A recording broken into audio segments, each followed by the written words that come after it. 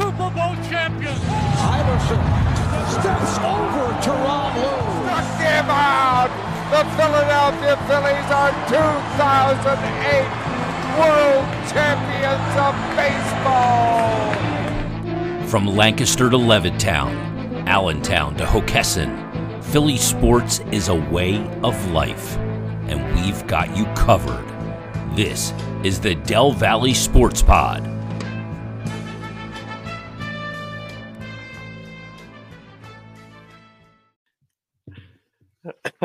Welcome in.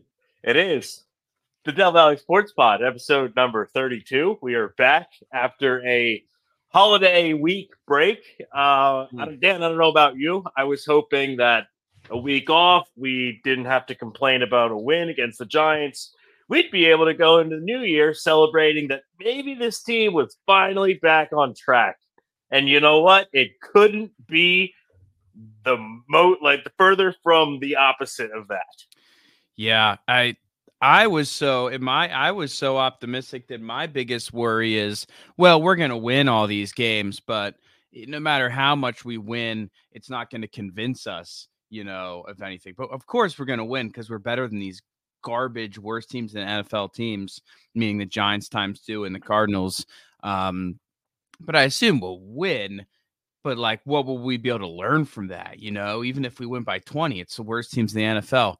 Joke's on me. We just lost to the Cardinals by 4 points. We just let up 35 points to the Cardinals. We got outcoached by the Cardinals.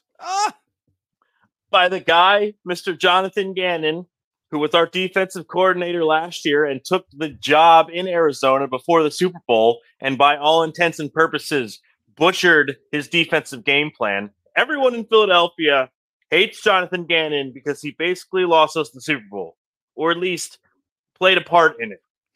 And then he comes in here and torches us with Greg Dortch. We got torched by Dortch and Michael Carter and people who haven't played a good game all season.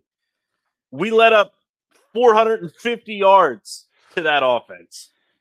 Colin, Greg Dortch, Michael Wilson, Rondell Moore, Elijah Higgins, Michael Carter. How many of these? Honestly, we could probably include Trey McBride. How many of those guys did you start on your fantasy football team this year? I saw Trey McBride being started on a couple. Other than that, none of them. He's usually good. You know why he's usually startable? Because he's usually the only guy that they can throw the ball to. Pretty much. Greg Dortch is like a Travis Fulgham. Greg Dortch is like a Greg Ward. He's their number one wide receiver. For the week, you mean, or for the season?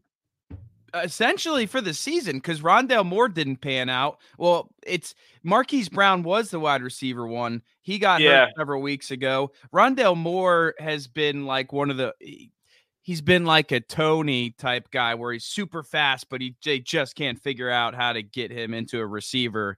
That's why they do so many weird plays with him, whether it be handing it off to him or doing a quick bubble screen, because he just can't figure out the route tree, I guess. So we're left with Greg Dortch and this guy, Michael Wilson, who is a rookie ? I don't know Michael Wilson, admittedly. I knew the name coming in. I don't know much about him. Frankly, I don't care to know much about him. But yeah, they said he hadn't caught a pass in like a month and then had 35 yards and a touchdown. Yeah. Had not caught a pass in, I think, 5 weeks leading into this game. And he looked like a stud wide receiver. I had never heard Greg Dortch's name prior to Sunday. I didn't know Michael Carter played for the Cardinals. Last time I looked, he was still a Jet. I didn't know he was still in the league. He was with the Jets this year. There were a couple of different times during the year where he was getting into it in the sidelines, although everyone on that sideline, of course, is frustrated getting into it. He got waived several weeks ago. Cardinals were like, we'll pick him up because we don't have any talent on our team. So we got some room for Michael Carter. Well, Michael Carter put Shaq Leonard on skates.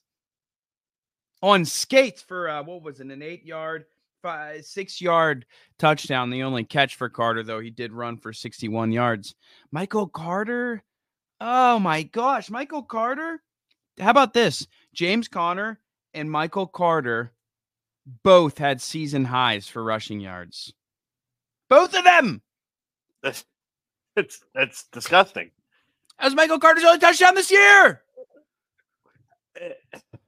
Dude, you can see it while watching the game, but going back and rewatching the game, seeing the futility of the defense is just sad.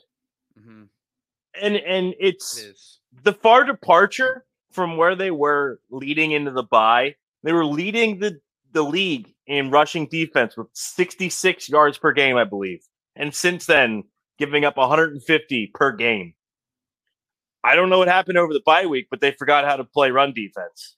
And it's been slowly happening, of course, over the last several weeks. It hasn't been the same team very much in most aspects. It's been like, obviously, first half of the season versus second half of the season. But certainly, as far as the rush defense goes, second half of the season, this has been an unrecognizable team compared to the first half of the season. It's a little confusing as to why, just because most of these same guys are in that box. I know it just feels like Cunningham can't be a big enough guy as to why the run game sucks all of a sudden, right? He's the one big linebacker that's missing. But apart from that, you talk about you added, of course, oh my gosh, help. Shaq Leonard? Well, yeah, recently, but the safety. Byard. Yeah, Byard. Can't believe I forgot his name.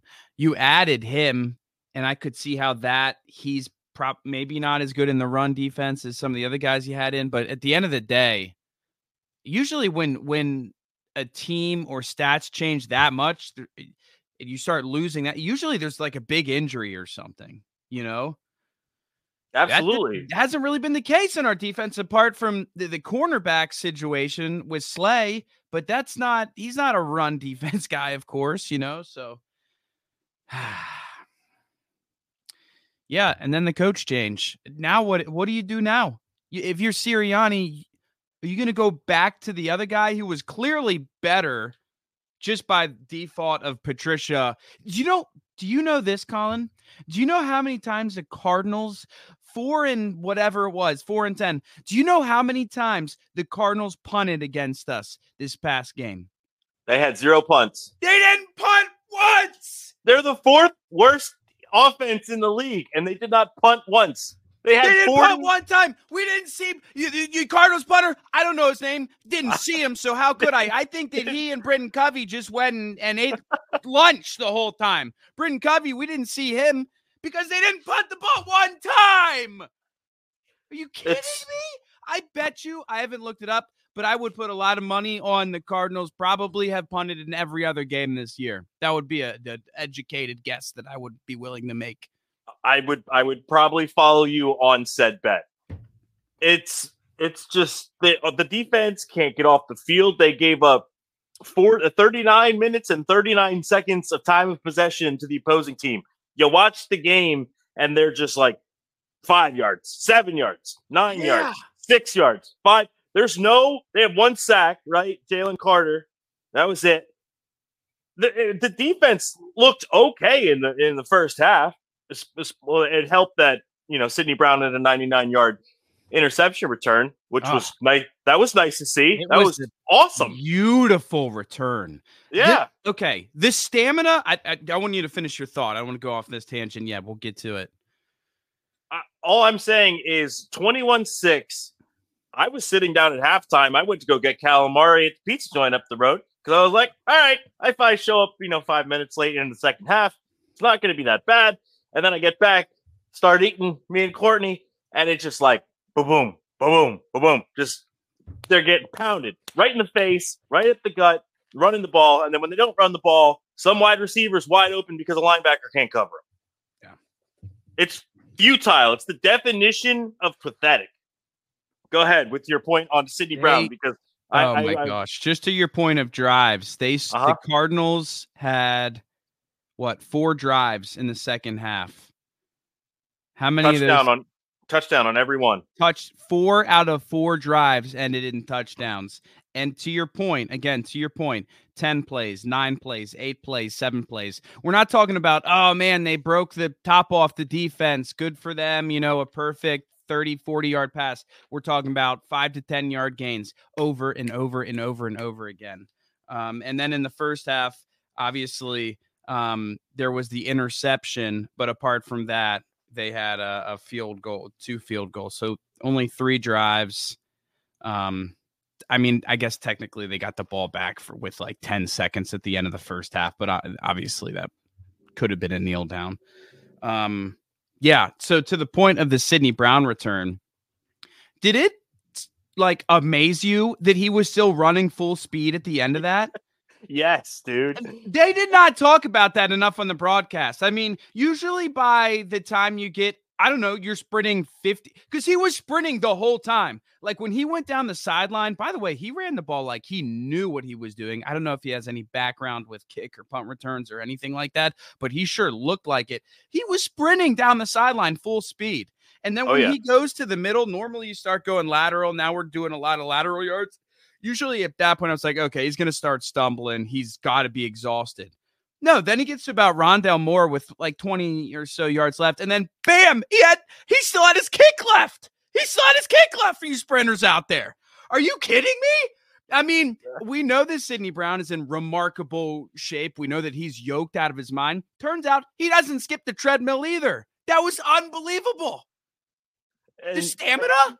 And you got to factor in the fact that he played defense and had to run all the way from wherever he was, the 40, down to the goal line. That's another 40 yards on top of Jesus. And by the way, did you know why he was even in on that play? No, I didn't realize this until I watched it back. Reed Blankenship got hurt like 2 or 3 plays before that. He wasn't even going to be on the field, most likely. Reed comes out, so then he's playing that free safety position, and that play happens. I mean, that's crazy. He's got to be thinking, wow, I wasn't even supposed to be on the field, and I just had the craziest, best play of my career to this point. So, Listen, overall, a lot of negatives, and we're going to continue to talk about them, but you can't. That's a special moment for that young player who we've talked about him a lot over the year, especially recently. There are things I like about him. Obviously, he's just right place, right time. Thank goodness you got to make that catch, but the return was really impressive. It was. That was the lone bright spot of the defense. Felt we had to bring it up. And you know what? I just kind of realized this. That was the first time I felt happy talking about the Eagles that one play in probably the last 4 weeks. Yeah. And that's bad. Yeah, I mean, it makes it exciting that a young talent that we have is doing something. It's just crazy for as many great picks as we've had in this last draft. You would really, I mean, Jalen Carter, but Jalen Carter's awesome. So I don't want to overshadow that. And he had a really nice play. He had a decent game. I know people want to say Kyler should have stayed up on that sack, but he did a beautiful bull rush and then kind of a little bit of a swim. It was kind of like a double move in that he bull rushed him and then he still had like the agile move. Kyler falls down, but I think Kyler put a lot of weight forward because he was expecting to get whacked by Jalen Carter. So I must thought he was maybe trying to compensate for that. That was a really impressive rush. I know they wanted to focus on the fact that Kyler should have stayed up, but I thought it was a very good rush by Carter. One of the few good rushes by that freaking pass rush. What a joke. What a joke that pass rush was. I'm sorry. They got rid of the ball fast, but what a joke. Get out of here. They're getting blown off the line on both run plays and pass plays. When's the last time? I think I have the stat here. The edge rushers have not had a sack in the last 6 games. Let me find this here. It was last 5 games. Yeah. The last time the Eagles did not have a sack by a edge rusher, it was 3 straight weeks. Last time that happened was 2007. So it's been 16 years. Or the Eagles specifically? No, this is Eagles specifically. Okay. The last time in franchise history they've gone 3 straight games without an edge rush sack was 2007. I'm trying to pull it up here just because one of the weirdest things ever happened in this game. And it was just a combination of, it was in large part because of the Cardinals offense, just nickeling and diming, right? And just eating up a lot of clock because of that. How weird was it when the Cardinals, they got the ball with, I want to get this right here. The 2 drives they had, they owned the second quarter. They had the ball for almost an entire quarter of football. And yeah, the only time we touched the ball was right at the end of the half, and then the interception return, right? Right. That whole drive started. The Cardinals got the ball with 36 seconds left in the first quarter. All right. And that ended in the thing we were just talking about, the Sidney Brown interception. So obviously they get the ball right back. And then they have the ball until a minute. They even got it past the 2 minutes. They got the ball until a minute 50 in the second quarter. Mm-hmm. A minute 50. They had it for almost an entire quarter, starting with 36 seconds left in the first quarter. Then they have 2 drives back to back because interception, touchdown, and the Eagles don't get the ball back until a minute 50 is left on the clock. That's insane. It's almost 14 minutes of game time that they had the ball consecutively. How hard is that? Is so many. You have to do so many things right to hold on to the ball for that long. I mean, that is such a long time to hold on to the ball. And you have to do something like you have to almost try to be so bad at defense to not be able to get an offense off the field in 14 straight minutes. In some ways, I give the Eagles offense a ton of credit because you have to realize the Cardinals got the ball to start the second half, correct? They did. Yep. So if the Eagles go 3 and out there, the Cardinals would get potentially 20 minutes of offense in a row, right? Because if the Eagles go 3 and out, Cardinals gets the ball back one more time, and then it's halftime probably, and then they get the ball again. It's like the Eagles offense, I give them credit that they were able to reestablish a flow after sitting on their keister for a whole quarter. And there's a ton of pressure to do so because they weren't going to get the ball back guaranteed after that. But it's unbelievable ball control there by the Cardinals. And I mean, I think you brought it up. The linebackers specifically are embarrassingly bad. And it's not just the talent. I think a lot of it has to do with scheme. Like the defense was really bad with Sean Desai. And I would argue that it has gotten worse now with Matt Patricia. I would agree. There's no aggressiveness. For example, that last touchdown to Michael Wilson on the edge, right? That was the second to last touchdown against Keely Ringo. He's got 5-yard cushion, standing flat-footed, and he runs right inside of him. So flat-footed. And he doesn't press him. So you're flat-footed and you're not really you're lining up like you're going to press, but he really didn't, right? He hardly pressed him. He didn't move. It was what was the idea there, pal?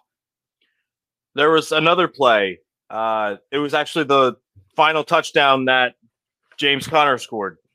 All 6 defenders that were off the ball were moving in some different direction because they didn't know where they were going. And it wasn't because the Cardinals were putting people in motion. There was one guy who went in motion right as the snap happened. But all 6 guys playing off the ball, safeties, corners, they're running sideways, trying to figure out where they go. Hassan Reddick gets pinned down inside. Why he's playing an interior defensive position on that play, I don't know. There was a guy named Patrick Johnson. Did you know Patrick Johnson played for the Eagles? No, I don't know Patrick. No, me either. But number 48 was the guy that was closest to James Conner on that play. He was playing defensive end. Never heard his name. Why is he on that play? I don't know. And then you have Byard and Bradbury standing in the hole when James Conner is running through it. He's got about a 4-yard gap, and those guys just stand there on the end line, just waiting for him to get there. There's no urgency. His team looks like they don't give a shit. And I'm starting to feel that way about this Eagles team. Yeah. I was watching the second half with apathy. I'm just like, I'm not surprised anymore. I'm kind of over it. It's sad to say. It's funny that you say that about Patrick Johnson because there were actually a number of guys in this game that I had that same reaction to. For example, on that drive that you're talking about, the last drive by the Cardinals, there was a new linebacker in there. He had like white, I think he was 47. He had like white undersleeves on. I'm trying to pull him up. There's a guy, Ben Van Sumeren. Ben Van Sumeren. Yeah. I think he may have played a little bit last week when we He had did. all of our linebackers hurt, but I didn't see him all game. And then they pop him in there at the end. I don't know if Shaq Leonard got hurt or if they were finally like, Shaq Leonard sucks. Who's that other guy? Ben? Bring Ben in, but that's crazy to me to see a player you haven't seen all game pop in there for the most meaningful drive of the game. That seems like an interesting move. There's another guy. Go ahead. I say, funny you bring up Ben Van Sumeren's name because there was one play in particular where his play stood out. I don't remember the time of the game, but Kyler Murray is back. Hole opens up wide in the middle of the field, and he takes off on a QB draw. The only person in front of him is Ben Van Sumeren, and I counted in real time. It was almost 3 full seconds that he stood still without moving at his position. He's standing in the linebacker's position for 3 seconds. You go Mississippi's? 3 Mississippi's. Does not move. And he's the only guy that could tackle Kyler Murray. He's the only guy in the center of the field because he didn't move. He was still standing there. And the center releases from the pocket, blocks him, and then Kyler Murray goes for another 8 yards past him. I know the play you're talking about. Yeah, and the center was standing for almost 3 Mississippi's too. Yeah, they snapped the ball, and the offensive line kind of stood at the line, but the center very quickly ran about 3 or 4 yards, which if a center runs 3 or 4 yards, it's either 100% a run play or they're going to pass it and there's going to be a penalty on the play. Yeah, I know exactly what you're talking about. I feel like it was like a Western showdown. The center went up 3 yards. They were dueling. And then the center went, bah, bah, bah, bah, bah, bah, and Ben was dead. I know exactly what you're talking about. Go back and deer in headlights. Rewatch that play. It was shocking. I was just like, generally you see people moving and then some caught my eye. I'm like, that guy didn't move. He was standing there for 3 seconds before he moved. It's like you can hear him thinking out loud. It's like you can hear him going, this is weird. The center ran to me. I wonder what. Oh, no.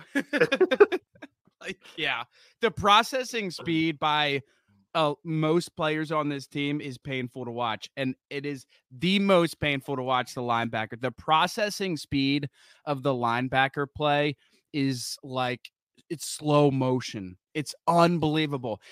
And part of the reason, Colin, why they were able to pass so easily and so successfully for 4, 5, 6 yards is because they did play actions. And I'm sure it wasn't every single play action, but it felt like every single play action the linebackers took forever to realize that it was not a run play. And then there's, in typical play action, there's a running back or a tight end that just kind of spits out and they're wide open because who normally covers them? The linebackers are safeties, and they're still trying to figure out it's not a run play. And then in the opposite direction, the same thing happened. I showed you at least one video where it was there's delayed reactions to runs. They just, I don't understand how they are so confused at every offense that's in front of them. And to me, that can only be a coaching thing. That every single player we never look prepared, dude. We never look like the defense sniffs out a play.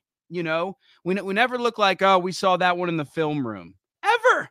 Certainly not this game. They didn't punt the ball one time, but that's such a big concern that they never look on top of a play. They never, especially pass plays. But man, one other name I want to throw out there, and I apologize in advance because I'm going to say his name wrong, but it's actually a guy who I'd never heard of, never seen before, and he had some sweet plays. I believe number 72 is correct. Yeah. Moro Ojamo. Yes. I guess he was our 7th round pick out of Texas. He's a defensive tackle. He actually had, I counted two. I saw him in there. I was like, who is 72? Because normally you'll see, what is it, 95 to below 2. You'll see him. I didn't see him. I wonder if he's maybe hurt or something, because I thought it was weird to not see him in it all. And maybe that's why Moro comes in here. But dude, he had at least 2 that I saw great plays against the run, really disciplined at the defensive tackle position. One where Brandon Graham got like the big credit for the big play, for a good play, but it was really number 72 who kind of flushed the offensive line and allowed Brandon Graham to get a very easy tackle for loss. And then he had another play where he had a great play against the run where he just shedded the block. That's another thing. These linebackers and safety, they do not shed blocks. If you put a body on a body, you can go ahead and cross that matchup out. You're good to go. They do not take good routes to the ball, and they do not shed blocks. I don't know that I've ever seen Morrow or Shaq Leonard shed a block in my life. Maybe. It's crazy. To the point where one guy couldn't even block 2 people, because that happened. And around to James Conner, I believe. Morrow was head up on the tackle or the defensive end, and Van Sumeren was out of position and fell over Morrow, who had just gotten blocked. But you're so right. They can't shed blocks. They can't. It's embarrassing. You're so right, and there's almost not much to say about it. But as soon as one of them gets locked up in a defensive block, or an offensive guy engages him, they're done. That guy's out of the play. Like you said, cross the next off him, he's out of the play. Yeah, they just don't. And at the end of the day, you have to be able to.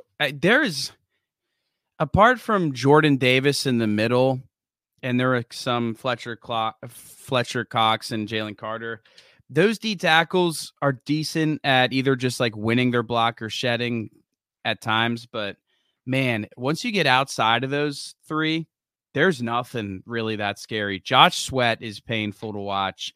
There was one play, again, just like an incredible lack of awareness, especially, I don't know why our edge rushers, they love to go after the quarterback. Every edge rusher does, right?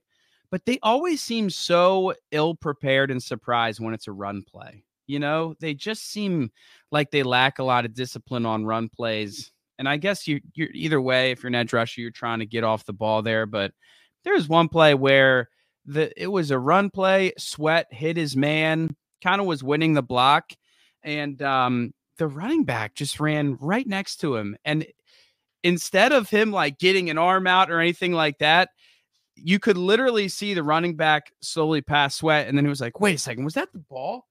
And then Sweat like turns around and then chases him and helps bring him down. But just the processing speed feels so slow. And the more we talk about it, it's interesting, because as we talk about it and we have some of these conversations together out loud, part of my brain for some of these things is, yeah, this is clearly, I correlate that, I connect that with coaching. But then we talk about some of these other things like shedding blocks and more of the physical skill set type stuff. And I'm like, that's personnel. So at the end of the day, it is definitely both.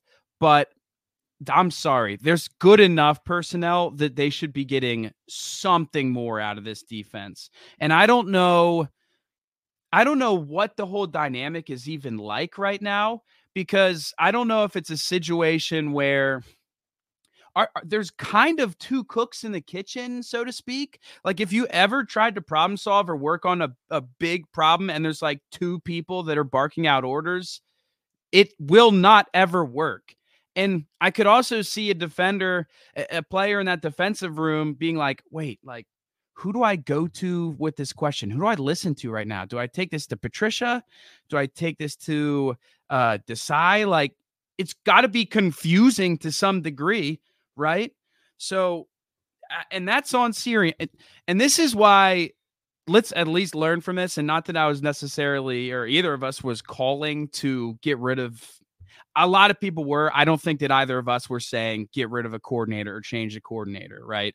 Because you have to realize how much that shakes up the entire culture. It feels like we're starting back at square one and we have to develop the chemistry and understand the system all over again, but it's the end of the year. These guys look lost in the system they're in right now. And maybe it's in part because they changed the coordinator and now they're having to relearn a whole nother system and scheme. Stupid. That was a stupid call. Even if Desai, I just think that was a really stupid thing to do.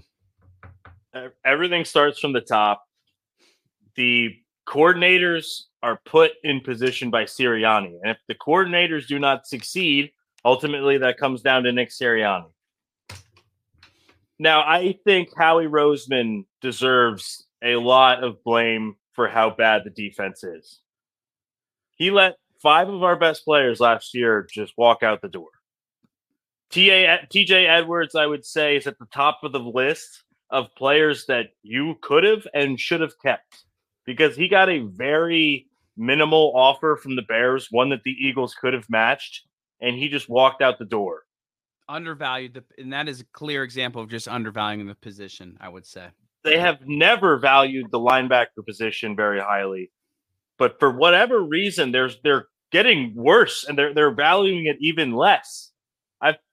One of us has said it before, but like Alex Singleton was a very competent, decent linebacker who you were able to bring from the CFL, and you let him go. Quincy Gardner-Johnson, great safety. Marcus Epps had a great year last year. Let him go. Now, Javon Hargrave got a lot of money from the Niners. Yeah. That I get. They have plenty of defensive linemen. And they did a good job of replacing that position, yes, right? With Jalen Carter. Jordan Davis has played better this year, but he's kind of disappearing.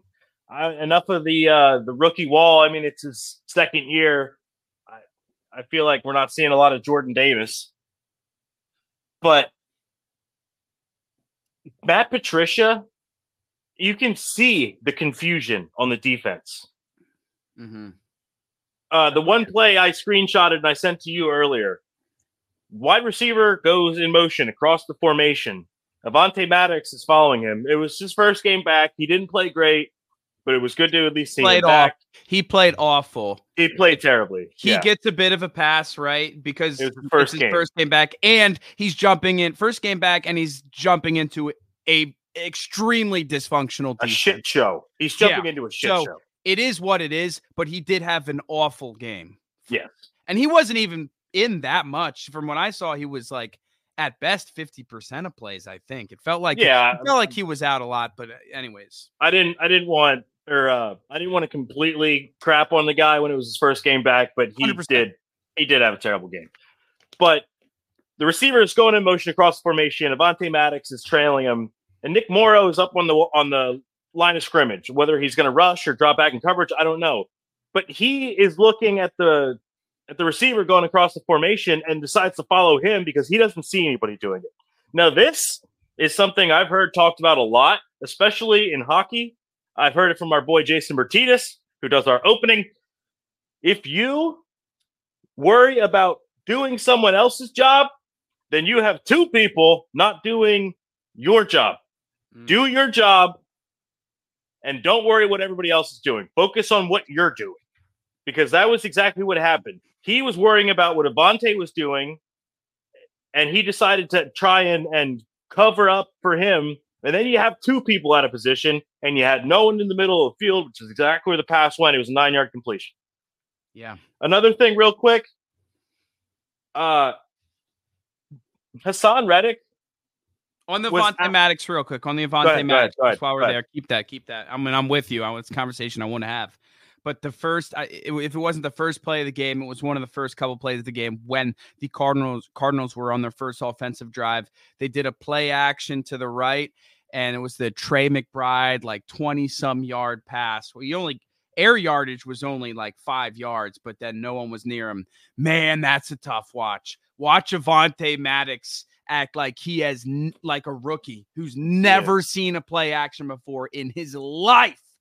That was painful. That was painful. That was a welcome back. And to me, that was just bad identifying on his part. That always just blows my mind so much too, because you have your assignment, you're lined up on that side of the field. I like that you want to get in there and help on that play, but you got to make sure you're probably not going to make or break the run stop on that play, I would hope.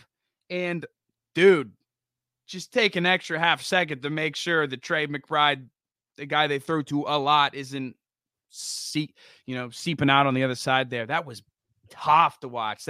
I could hear him in my head going, "Oh shit, oh shit, oh shit." That was bad. But anyways, and he was targeted a lot, by the way, in the fourth quarter comeback, quote unquote, drive by the Cardinals. Yeah. I think this is just a sum of parts in the fact that what they decided the defense wasn't working. They decided that Desai wasn't working. So they went to Patricia, who seems like he has a completely different defensive philosophy, and trying to incorporate that with 5 games left to go in the season has just been an absolute mess. Hassan Reddick was out 38%, in coverage. 38%, by the way. Snaps. Avante play. Nice. Good pull on that. Hassan Reddick, who is by all accounts the best pass rusher the Eagles have, was in pass coverage 10 plays. Was it 10? I heard 7. 10. Wow. Why? That makes no sense. That's cool because they have no linebackers. That's why, because none of the linebackers can cover. Patricia's trying to maybe just like outbrain himself and everybody. Yeah, paralysis by analysis via Matt Patricia.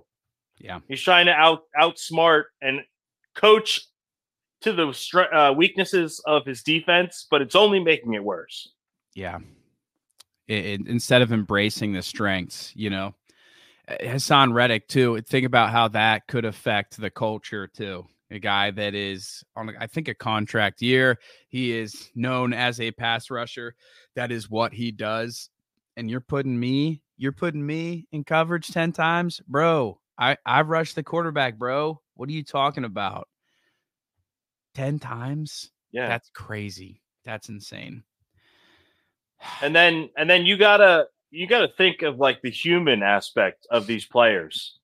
They're seeing the absolute shit show that is the coordinators, the way it started from Sirianni on down, and they got to be throwing up their hands and be like, I don't know what you want us to do here. We're getting told 4 different things. None of it is working. I would frankly like throw my hands up and be like, screw it too, if I was one of them. And it's you talk about between the Phillies and the Eagles at the beginning of the year. This was a destination city, man. This is a place that everybody wanted to be. It's fun, positive vibes. Vibes are high. We're good. We're really good. We have a fun coach. We got a fun culture. Dude, to your point, people are like probably thinking now, get me out of this toxic situation. Get me out of here, dude. Absolutely. One more rant I got to go on too. Go for it. And this is going to lead to, we should talk about Nick Sirianni. What are we doing? By the way, we already said it at the beginning of the pod that they outcoached us. Gannon outcoached Sirianni, which is crazy. I just have to hear myself say it out loud. It's true, though. That onside kick was a high IQ play call. And it was a high IQ play call because, first of all, you had a shot to get it. Low chance. Great play by Ricks, by the way. Mm-hmm. Great play by Ricks to get that, because that thing was coming in hot, and he probably wasn't expecting it. I certainly wasn't expecting it. He makes a phenomenal play. But a high IQ coaching call by Gannon, because he's going, hey, the last drive, these guys had the ball, and most of the time have had the ball. They just mow their way down the field, much like the Cardinals were doing to us. Our O-line was dominating, especially that last drive, right? And he's thinking there's between 5 and 6 minutes left on the clock. If we kick this ball down the field, there's a pretty good chance that they can just end this game on a Jake Elliott field goal. He knows Jake. He knows that man. He knows he's got a big old boot. He's thinking, okay, we're going to kick it onside and hopefully get it. But even if we don't, we're probably guaranteed to see the ball again. Whether we need a field goal or a touchdown, I don't care. I want my offense back on that field, right? And he does just that. We hit a nice slant route to A.J. Brown, but even if we run several more plays and end that drive in a touchdown, Cardinals offense gets the ball back, and we had literally not stopped them. One time, we stopped them one time with interception. They hadn't punted it one time the whole game. So very high IQ play call. I love it. I'm very impressed. Surprised. I didn't think he was that kind of a guy, but now to us on that drive. We go into that drive. Nick Sirianni, and this is Nick Sirianni because he has to be the guy that tells his coordinators what they want, right? Maybe he's not calling the plays, but he's got to be the guy that's saying, hey, let's play aggressive. Hey, let's go for the first down. Hey, let's just go for the field goal. You know damn well that defense hasn't stopped the Cardinals all game. And you are going to coach for a field goal. You're going to coach for a field goal. This is the same defense that let up a game-winning touchdown to Drew Lock. Backup Seahawks quarterback with no timeouts and under 2 minutes left. It's the same defense that almost blew it to the New York Giants. This defense has been awful, and not even just recent history. Look at the stats of this exact game. Go for the first down. The one thing you've done exceptionally well in this game is offense. And it's 1st and 20 because of 2nd and 20, whatever it was, because of an unfortunate holding call. Bad hold by Mailata, but he kind of we talked about this in a previous pod. When the running back bounces out, doesn't go through the lane, it can be shitty on a tackle. You know, he's got to know when to let go. Bad hold, got put in a tough spot by Swift, who bounced out a lot of runs that game that I thought he shouldn't have bounced out. But I digress. Then you're going to do so it was 1st and 20 because then they do back-to-back quarterback runs. One quarterback run, okay, cool. And by the way, those exact plays, I watched the film. Those were the exact same, for what I could tell, quarterback runs they did the previous drive. So this is the drive. This is the drive where you do the play that the defense doesn't see coming, that the defense hasn't seen in this game or maybe on film at all. And the drive previously where the Eagles successfully went down the whole field, they did a quarterback run 3 times on that drive. And 2 out of 3 were successful. The third one that was unsuccessful was that -7 yard. And I looked at the formation and the play call, and I am telling you, the 2 quarterback runs that they did back to back were the 2 that they had moderate success on the previous drive. The defense just saw that play. They just saw it 10 minutes ago in real time. It was the same. Serious? That when they went back to back, the second one was the same exact play, just to the other side. You think a defense is not smart enough to pick that up? The formation was slightly different, but I'm telling you, it was the same identical play to the last drive. You know what I mean? Yeah. So the idea was the same, but literally they just saw that. They just flipped it. They're like, oh, let's run it the other direction. They'll never know. And it's not the bubble. The bubble screen is obviously a pathetic call play, but to me, it's the second down play, because on second down there, when it's second down and 15 or 16, that's when you go, hey, are we going to go for this freaking touchdown and try to win this game? Or are we going to take it easy? And they said, we're going to do another quarterback run. We're going to take it easy. The bubble screen was a product of the second down play, because once it's 3rd and 17, you're not going to probably be able to draw up a play call. I'm not saying that it's the right call to bubble screen, but to me, that whole idea for that drive is we're good with a field goal, which is such bullshit because your defense had one stop all game, man. Nick Sirianni and all this rant, I know I'm going off. This whole rant leads to the point that Nick Sirianni should 100% be on some sort of a hot seat, because that was pathetic coaching, and that was top bottom. It's pathetic. How he's handled this whole situation has been very poor. his lack of aggression, and he's supposed to be an aggressive coach.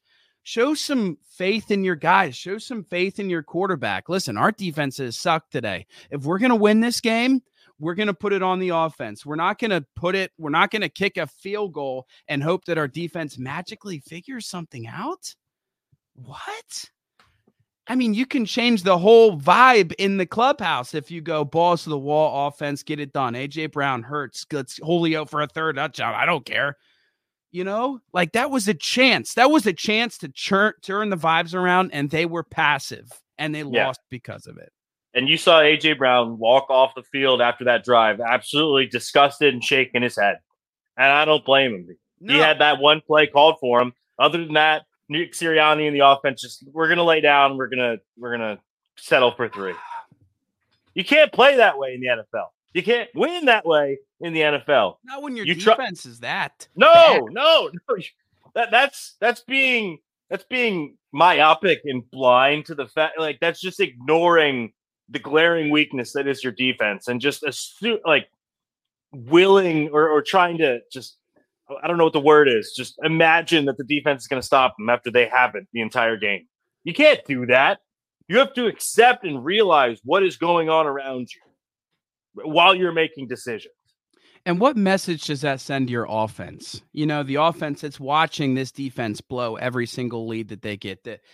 What message I said about the message that it's not sending, but what message is it sending? You know, these guys, we're at a point with this team where I do believe the coaches are preventing some of the players from playing or being their best. They're not allowing the players to get to their maximum potential. Dude, that could have been a Jalen Hurts, AJ Brown, Devonta Smith, Dallas. Like that could have been an epic putting the foot down. No. Yeah.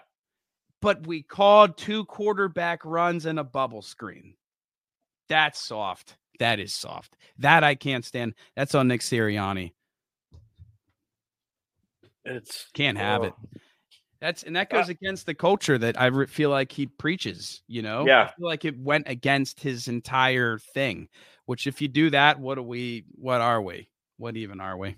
Are we entering a phase of Philadelphia Eagles football where a coach is not going to last more than 4 years? Oh, we might be. Because it went from Chip Kelly to Doug Peterson, both of which were really good in years like 2 and 3. Well, Chip, it was 3 years. Year 1 was good. Doug was really good in year 2 and 3 and then fell off a cliff. Nick Sirianni, really good in year 2. And for the first half of year 3, really damn good. We were like, all right, we got our coach. And all of us, it's fallen off a cliff once again. And this is faster than anything that happened with Doug Peterson. I mean, this is like, they were 10-1, considered the best team in football. And now, within 5 weeks, people are asking whether this team is going to win a playoff game. Yeah. When they had a 2-game lead in the entire NFC 4 weeks ago. I have a stat right here. Shout out Courtney. She sent this to me. Shout out. Exactly 4 weeks ago. Now, this was on Sunday after the game, so it was 30 days now. But a month ago, the Eagles were 10-1. Hurts was the MVP favorite. They had the number 1 run defense, the number 6 overall defense, the number 4 passing offense, and the number 4 rushing offense. And every one of those stats / things you could hold your hat on are no longer. Yeah.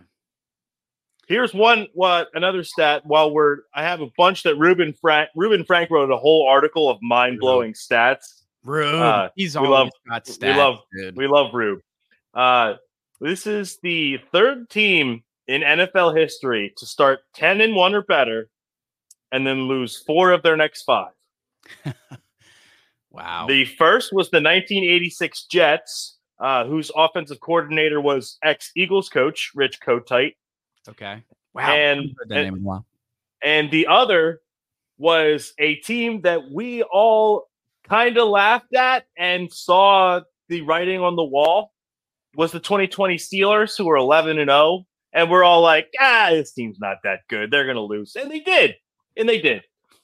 And a lot of Eagles fans were looking at the way this team had won games in the first 10 weeks of the season, especially the Chiefs-Bills game. They're like, that's not ideal. It's not how you want to win games, but they won. And then all of a sudden, every little ugly flaw seems to be popping up at the same time.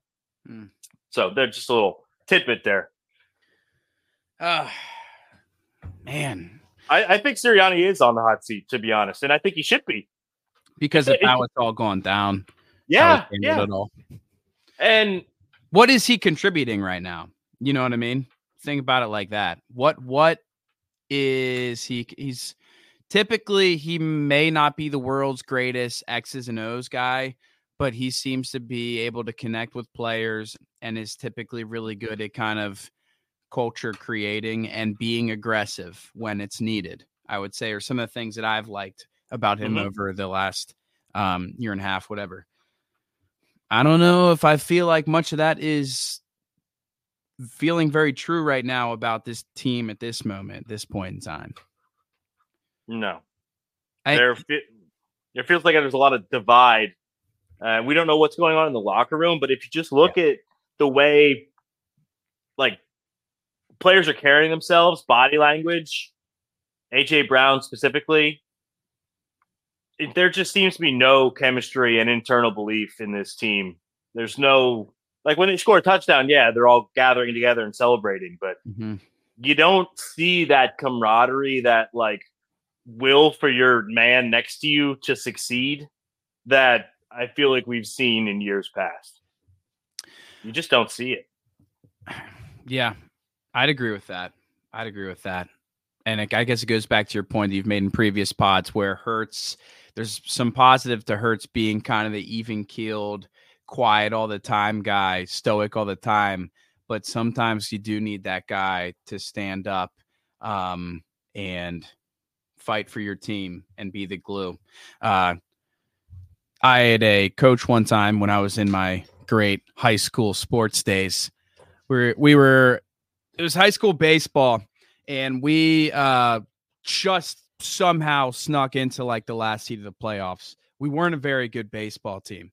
In our first playoff game ever, we're getting crushed. I think the first couple innings we let up 4 more runs, and we haven't scored yet. We're getting crushed. So what do you do when that's happening? Tail between the legs, you go quiet, you go stoic, you go cold, right? We are in the field. We just let up some more runs. Our manager, Jack dude, stands up in front of everyone, in front of the dugout, and goes, "So what? So what?" And I'm like, tail's not between legs. I'm like, oh shit. Belief. You know what I mean? Belief. Yeah. Like, coach, do you not know we're down 6-0? We shouldn't even be in the so what in front of everybody, right? Unapologetically confident and bring our belief back. And I just say that story to say, who is that on this team? We come back and win that game, by the way. Who's the guy? Who's the guy that's yelling in front of everybody who, even though we are blatantly falling apart and losing, you're still willing to go, so what? We freaking got this. You know, who is that for this team? I don't know. It's a lot of moping right now. It's a lot of bad body language right now. And I'm not sure if we have that guy on offense or on defense, that's going to reel it all back in somehow. I don't know. Go ahead. It used to be B-Doc, obviously. And I feel like for a little while there, it might have been Jason Kelsey or Fletcher Cox. Those two guys they're past their prime to where they're going to get up in the huddle and really juice everybody up. And you play that many years in the NFL, you can't really come up with new stuff to say. So their message has probably gotten stale to a certain extent. You bring up a great point. I can't think of a guy on that team who is what used to be Brian Dawkins, who's going to get in the face of everybody else in the huddle and be like, so what? Yeah.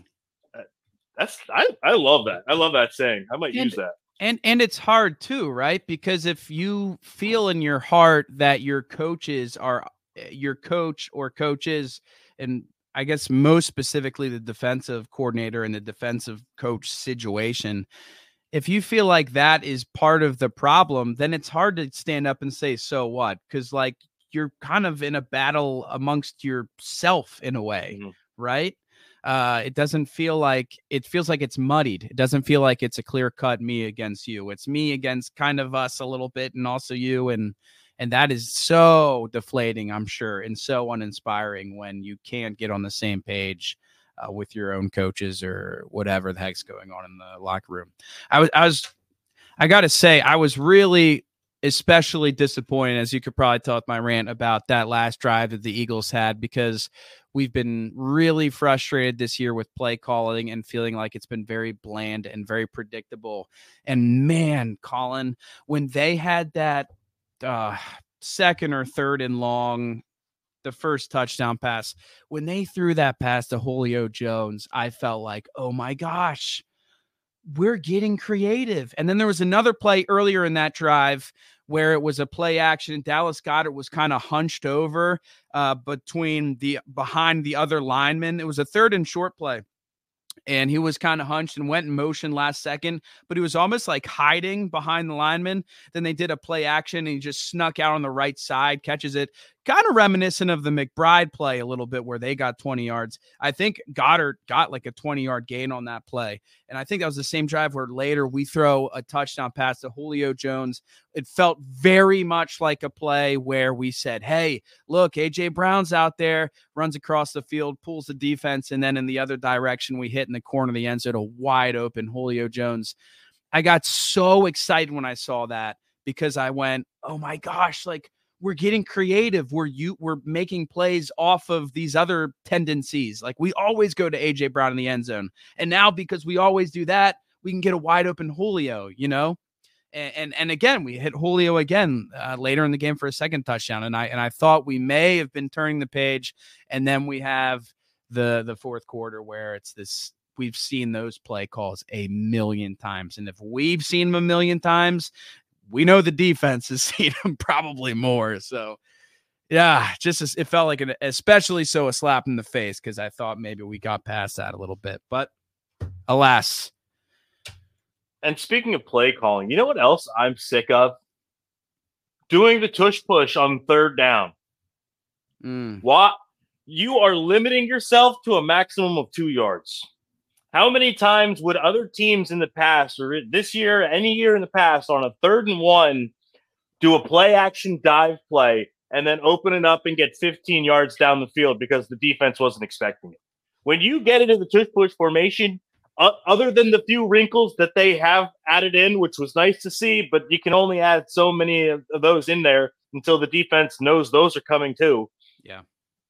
You're limiting yourself to a 3-yard gain at most when you have the entire field at your disposal?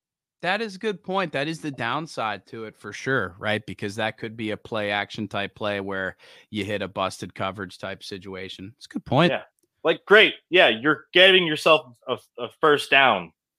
But why would you limit your opportunity for yardage and to keep the ball moving down the field? That's happened a couple of times the last 2 weeks, and it's really bothering.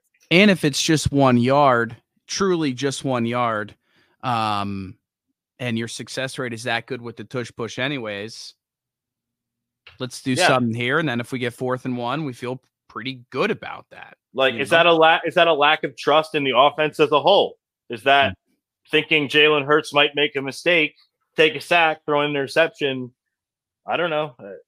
I wish I understood what Nick Sirianni was saying. I feel like we're not and have not seen brand new plays that were like, oh, not even gadget plays, just like, oh, that was the one to Julio. That was probably a play that they hadn't run very often, but you just feel like you don't see new exciting plays. And to your point, if we as fans are recognizing the plays that they're running week in and week out, you're damn sure a defense is doing the exact same since it's their job and they're being paid millions of dollars to stop what you're doing. I'm so convinced that Alabama overtime play was a direct pull from the Eagles quarterback draw where they throw the running back in motion and then hit the quick sneak. I digress. We have to do a quick shout out though. Kenny Gainwell. By all means. Kenny No, Gainwell. that Pat, yeah. Former quarterback Kenny Gainwell, former Donovan McNabb superfan Kenny Gainwell. He was us. He is all of us. I didn't know that. Yeah, that was something new we all learned on the broadcast. You know what made that play even better and even more deceiving is that who knew Kenny Gainwell? I didn't know he was left-handed. Me neither. I was just gonna say, is he left-handed? He must be. Threw it with his he's either left-handed or he's ambidextrous because he threw that ball with his left hand. So it makes the play even more listen. If you're on the defense and A, you know that Kenny Gainwell has thrown in the past, and B, you also know he's left-handed, you have obviously no personal life, and I salute you for that. But to have a guy that can throw the ball and he's also left-handed, talk about a tricky little play there. You know, there's there's one quarterback in all of football that's left-handed right now that's playing at least. So it is a very rare thing to see for whatever reason in football. So I thought it just added to the trickery in a fun way. It's a great play. It was a good play. Now the safety on that or gun or whatever it was, I guess it was safety. Didn't have the best play on the route, but good pass. Very good pass. Pretty good pass. Oh, I don't even want by the way, in a boot allegedly. Yeah. Yeah, that's it is only Tuesday. That's the downfall of talking on Tuesdays is the injury report doesn't normally come out until Wednesday. So we will have to see what is going on there with Devontae. Hopefully it's not about a sprain. He's definitely not going to play this week. Just for sure. Yeah. It's almost like a meaningless game at this point, right? I mean, well, it would be, except for the fact that we haven't played good football, so it puts you in almost like a bind of if, you know, like you don't want the last time your starters were on the field to be that Cardinals game in a way, you know? Yeah. They're locked into the 5th seed. There's something if Dallas loses that it would increase their seed. I did hear that. Dallas, sorry, you're right. But what are the odds that Dallas loses and we win? What are the odds of the Eagles losing to the Cardinals? Probably similar odds. To be honest, I thought the Eagles-Cardinals game was going to be close. I think I had it at like 28-19. I thought it was good. I felt like they weren't going to get out of the hole. I didn't think they were going to lose, but I still thought it was going to be like the Giants game where they win, but we still had so many questions and not enough answers. And I never thought they were going to lose. It was pathetic. Their best receiver is Greg Dortch, Colin. Greg Dortch. Who the hell is Greg Dortch? And I also got nervous. I heard some either today or yesterday that Avonte Maddox had like an X-ray or something after the game. Yeah. I don't remember him getting hurt at any point in time, but he got rolled up on it was like their second to last drive. I think it was. I remember him getting like helped off the field. Didn't look good. Is Bradley Roby on the team still? I think so. I wasn't sure if they activated Maddox. Obviously, usually that means that someone has to be deactivated. And I don't remember seeing Roby on the field in that game. That's a really good point. I don't know. I didn't look into it. Hey, Roby, it's us again. Hey, how you doing, bud? Hey, sorry about last week, but any chance you want to come back again? Hey, we kind of need somebody. We need a warm body. We could use a warm body. 35-31. Eagles lose to a 3-12 team. That's pathetic. I don't even want to do thumbs up, thumbs down this week, if I'm being honest. Yeah, that's fair. My thumbs up would be my guy I already mentioned, Ojomo. Yeah, actually, you know what? We don't have to like go into it. I was gonna say Milton Williams. You went to Jomo. Yeah. Milt Williams had a sweet play. He definitely had no idea there was a fumble, or maybe he didn't. He was just like, I'm not going to really get that ball anyway, so might as well get myself. I don't get many sacks. I might as well get this in. Might as well get this in, bro. I don't know him at all. I don't know who a thumbs up would have been. Like Goddard, maybe. Goddard, for sure. Yeah. He's been playing well, man. Swift had a pretty good game. Yeah, six carries for 16 yards in the first half, and then he went off for what, like 50 yards on that one drive to start the second half. A lot of awesome blocking too. I always have a hard time with giving it to Swift when it's just these like great 4 or 5 yard runs, because it feels like he is playing a big part in that, obviously. Mm-hmm. But a lot of those runs, it's like, man, feels like he's not even getting touched until 3 yards. Like there was some really good line play in that. It was our second to last drive, I think, is where he got most of those. Really good blocking, and I wish we had a little more ability to break one of those bad boys. But yeah, and sometimes he just bounces outside. He gets a little like that happy feet and wants to bounce outside sometimes because the hole's not there, and I get that, but that's risky business, you know what I mean? Because you bounce outside sometimes and you're not quick enough. That could be a 3-4 yard loss. He almost had a big loss. I thought it was in our last drive, but he was able to kind of scoot back in there. Anyways, yeah, this isn't thumbs up or thumbs down. He didn't have a wonderful game, but I also kind of still like what I'm seeing from Keely Ringo. Except for when he got absolutely broken ankles by Michael Carter, right? For that was sure. him. He got screwed over. Do not get me wrong. This is not a we lost because the refs kind of game. Do not get me wrong. He got very screwed over from that call. That was awful. But I will say this: the drive before that, I think, was the touchdown pass. It wasn't Julio. Who else scored a touchdown pass? Was it? No, I don't think it was Julio. Who else scored a touchdown pass? 2 Julios and 1 Goddard. Okay, yeah. The Goddard touchdown where Goddard started on the inside, and it's a play we do all the time. Devontae Smith is on the outside, and Devontae Smith comes in, and he runs the pick play. Oh, yeah. That should have been a penalty, 100%.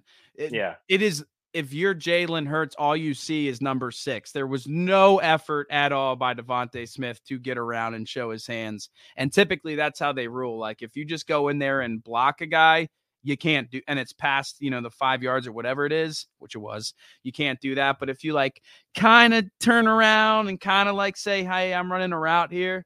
Hey, I'm walking here. You're good. But he very much just ran into the guy and kind of like shouldered him. That should have been a penalty. So that made me more okay with the Ringo call, because I'm pretty sure that was in the drive that ensued after the Goddard touchdown. Yeah, maybe a little makeup call there.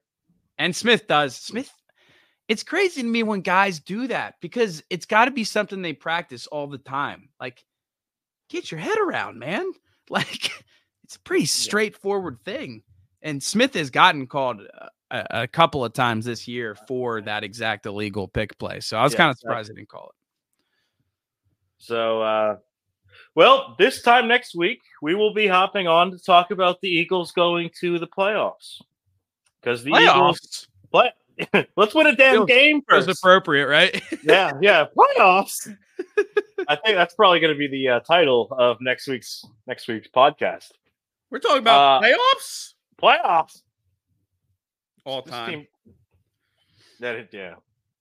What was that guy's name? I'm blanking here.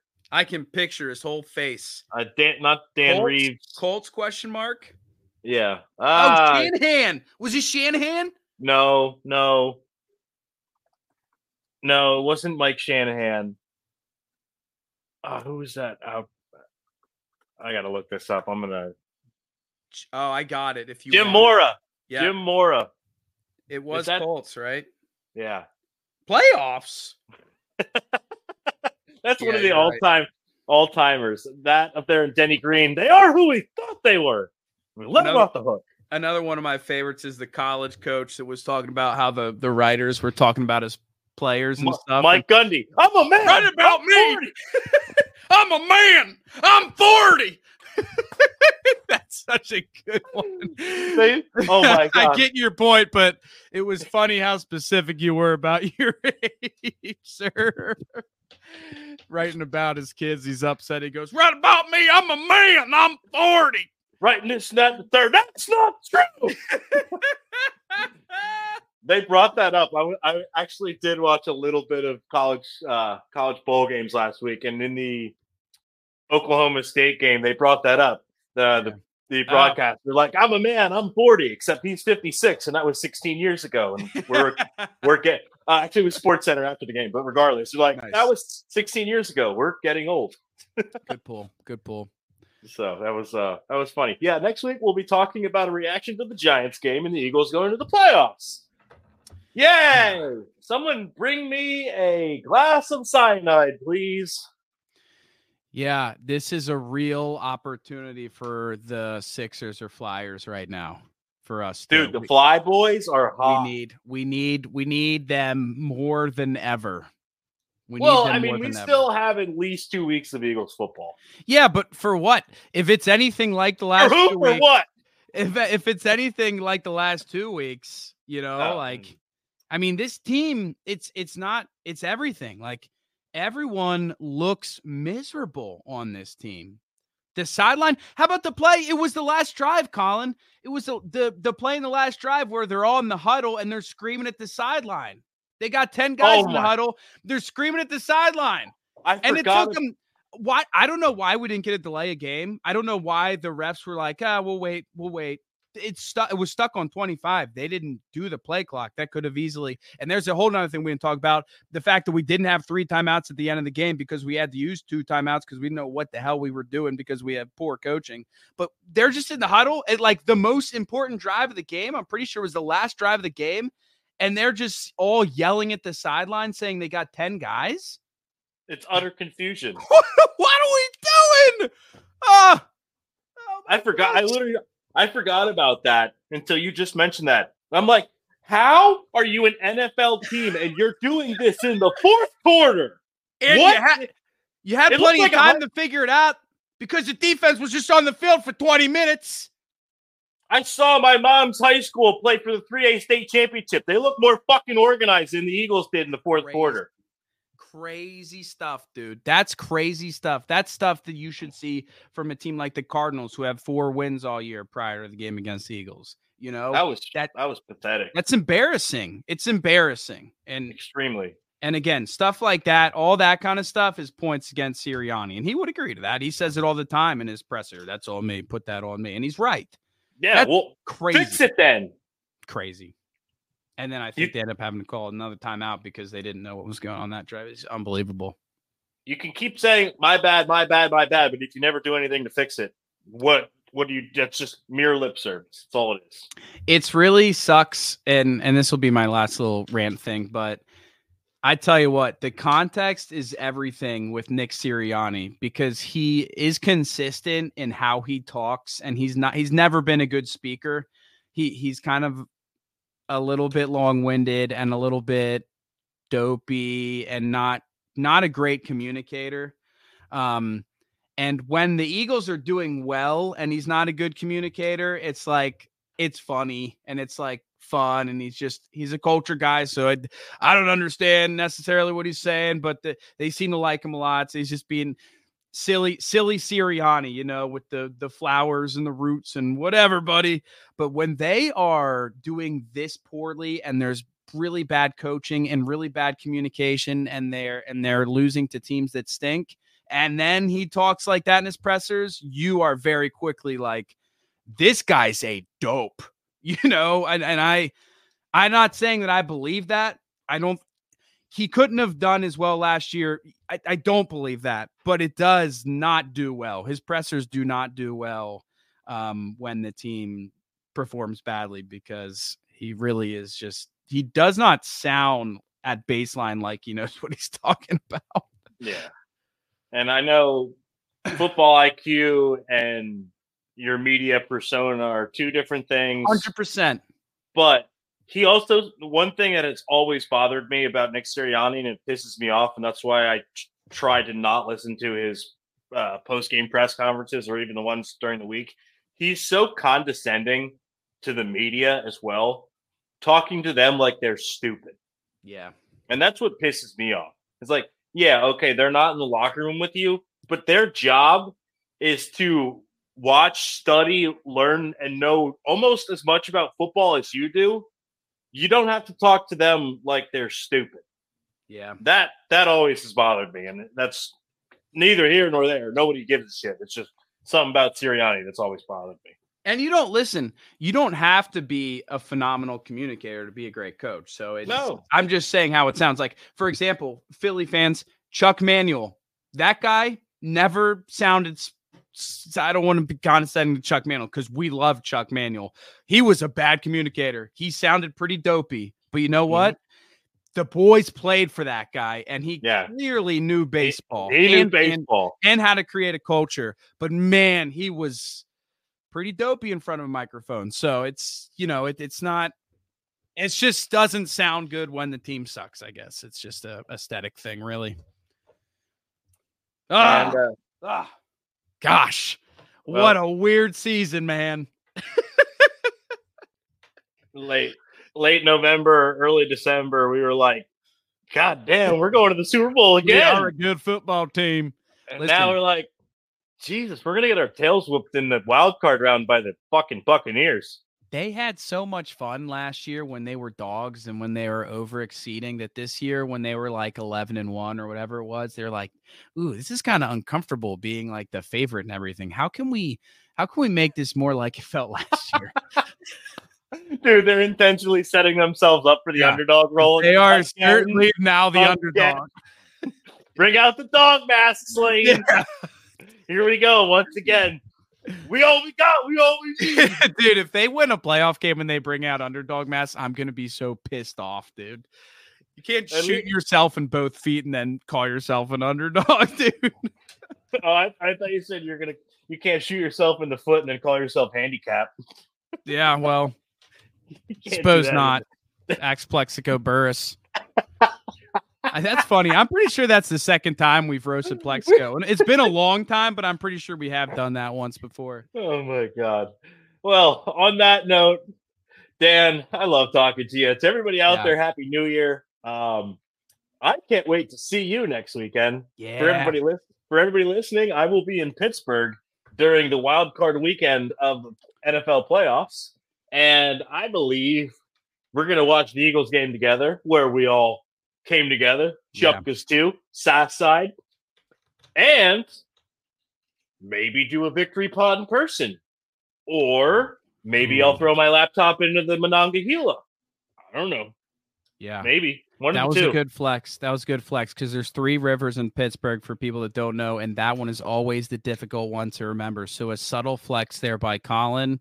And it's also the river that is along the south side because the Allegheny's on the north side. Oh, and they just dug. There it is. There's the right hook. Left, jab, hook. Well done there, Colin. I'm impressed. No one circles the Pittsburgh geography like your boy C. Burks. And I only lived there for 4 years.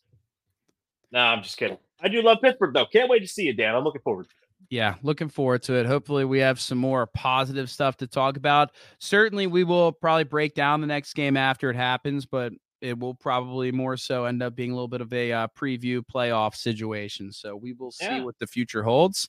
We get to play in the playoffs. And at this point in time, I feel kind of lucky. Say that. Feel kind of lucky. The way this team's playing right now, they don't deserve to be, but we're going to be anyway. So here we go. Hey, so you're saying there's a chance, brother. There always is. It's the NFL any given Sunday. So they say. So they say. Any last words for the people on the way out? Oh, nothing too monumental. Just that an apple a day keeps a doctor away if you throw that apple hard enough. I did not see that coming. That was great. Well played, Dan. And on that note, bazing. Happy New Year to everybody. This is the Del Valley Sports Pod, and we will talk to you next week. Go Birds.